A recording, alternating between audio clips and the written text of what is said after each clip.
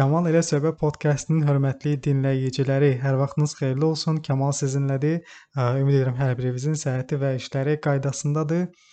Bu gün də günlərdən podkast günüdür. Əlbəttə ki, bilirəm müəyyən qədər fasilə yaranıb, amma çox da böyük fasilə olmadı əslində. Bu fasilənin olmasının səbəbi də ondan ibarət idi ki, podkastla bağlı bəzi strateji baxımından bəzi yeniliklər eləməli oldum ki, fikirləşirəm sizlər üçün də maraqlı olacaq, çünki mənim üçün maraqlıdır. Deməli nədir? Mən podkastda belə bir yenilik gətirmə qərarına gəldim. Azərbaycanda öz sahəsində, öz işində, öz sözünü demiş peşəkarlarla qısa da olmuş olsa müsahibə götürərək bunu podkastda yayımlayacağam və bu mövzular elə satış, karyera və şəxsi inkişaf yönümlü olacaq. Fikirləşirəm ki, bu üç mövzu bu və ya digər dərəcədə bir-biri ilə müəyyən qədər əlaqəlidir. Eləmi? Biz bəzən karyeramızı satış istiqamətində başlatmaq istəyirik, bilmirik hardan başlayaq və yaxud da bir satış adamı olaraq şəxsi inkişafımız üçün nə isə eləməyə çalışırıq, amma orada da bilmirik hardan başlayaq.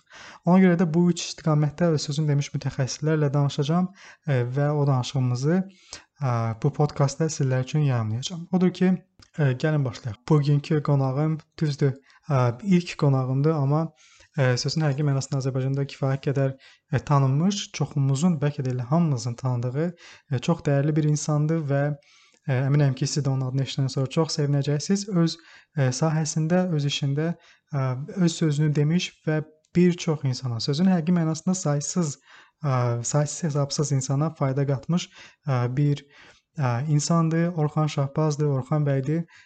Çox uzatmadan mən çox istərdim ki, Orxan bəyin özü Orxan Şahbazın kim olduğunu bizə desin. Orxan Şahbaz təlimçi və sosial araşdırmacı Baynix şirkətimiz var. Biz şirkətlərə, dövlət və özəl şirkət əməkdaşlarına, rəhbər şəxslərə, eləcə də fərdi şəxslərə müxtəlif mövzularda təlimlər keçirik. Bu biznes, marketinq, menecment və soft skills yönümləri olur. Əla, super. Deməli, mənim ikinci bir sualım da olacaq əlbəttə ki, bu sual da izləyicilərdən gəlir.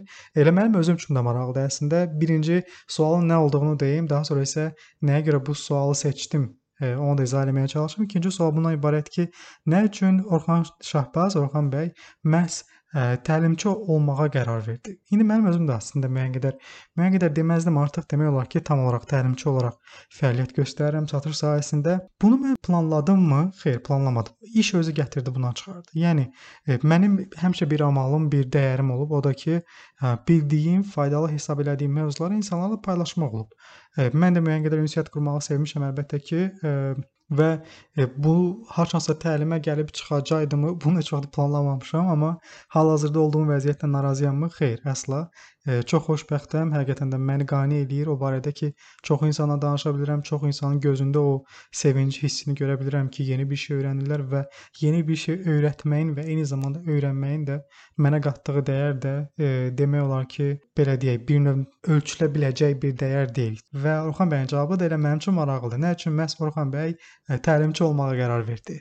Niyə təlimçi olmaq istədim? Mən uşaqlıqdan məşhur olmaq istirdim, amma düşünürdüm ki, elə bir məşhurluq olsun ki, hörmətli olsun. Hörmətsiz şəkildə hamı tərəfindən tanınmaq yox, tarixdə qala biləcək, bilikli bir şəkildə tanınmağı daha çox xoşlayırdım və ona görə təlim sahəsini seçdim. İkinci bir tərəf isə mən danışmağı çox xoşlayıram və biri ilə müzakirə etməyi çox xoşlayıram.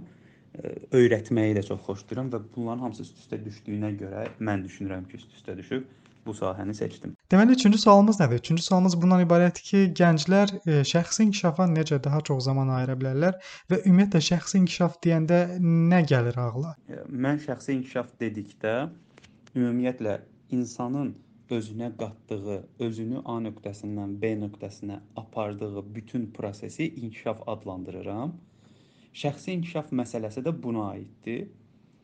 Bundan başqa mən bölürəm insanı iki hissəyə, inkişaf prosesini, maddi və mənəvi olaraq. Yəni, mənə gəlir gətirə biləcək məsələlər var, bir də mənim sosiallaşmağıma kömək edəcək məsələlər var.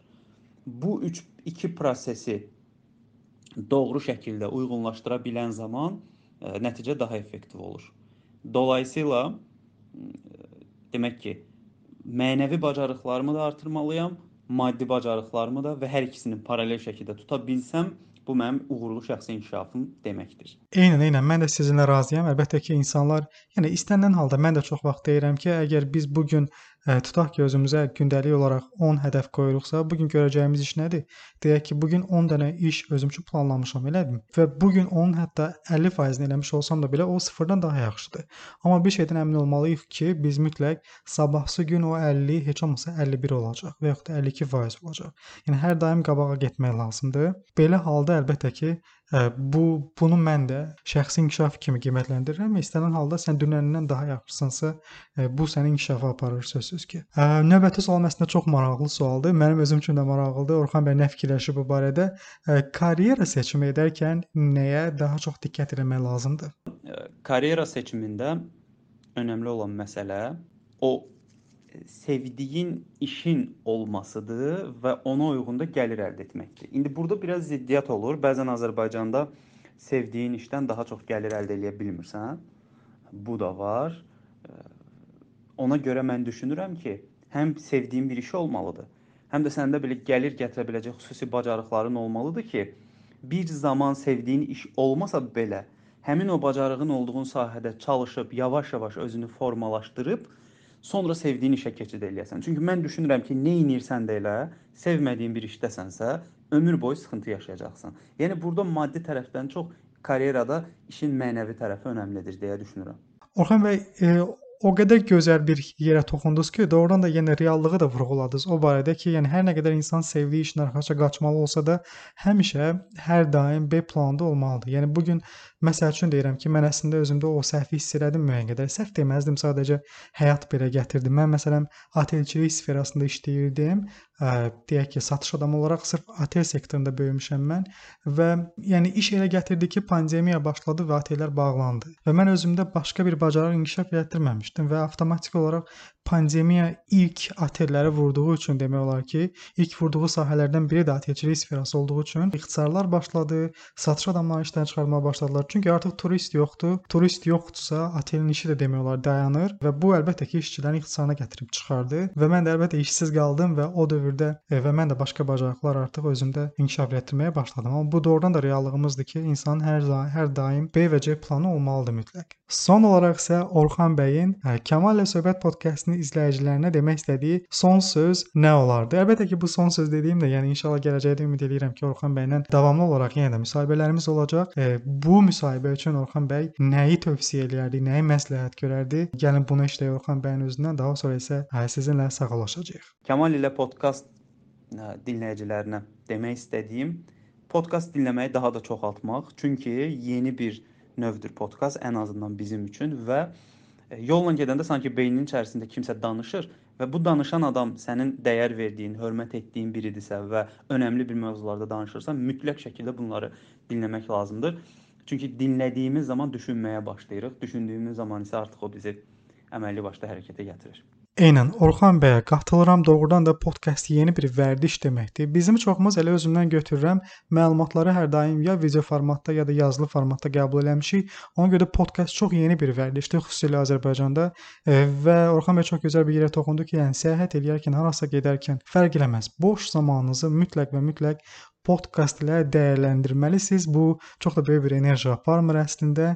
Ən azından pulsuzdur və yəni Orxan bəy kimi dəyərli insanlardan çox gözəl məsləhətlər də almaq mümkündür. Odur ki, bundan da yararlanmağımız çox gözəl olardı şəxsi inkişafımız üçün. Orxan bəyə çox sağ ol demək istəyirəm. Çox sağ olun Orxan bəy, zaman ayırdınız, suallarıma cavab verdiniz və dəyərli izləyicilərim, sizlərə də çox sağ ol demək istəyirəm. Zaman ayırdınız, məni dinlədiniz. Sizdən sadəcə bir xahişim olacaq. Növbəti dəfə podkastda kimin səsini, kimin tövsiyəsini və kimin məsləhətlərini eşitmək istəyirdiniz, onu mənə yazın mütləq. Özünüzü qoruyun. Hələlik.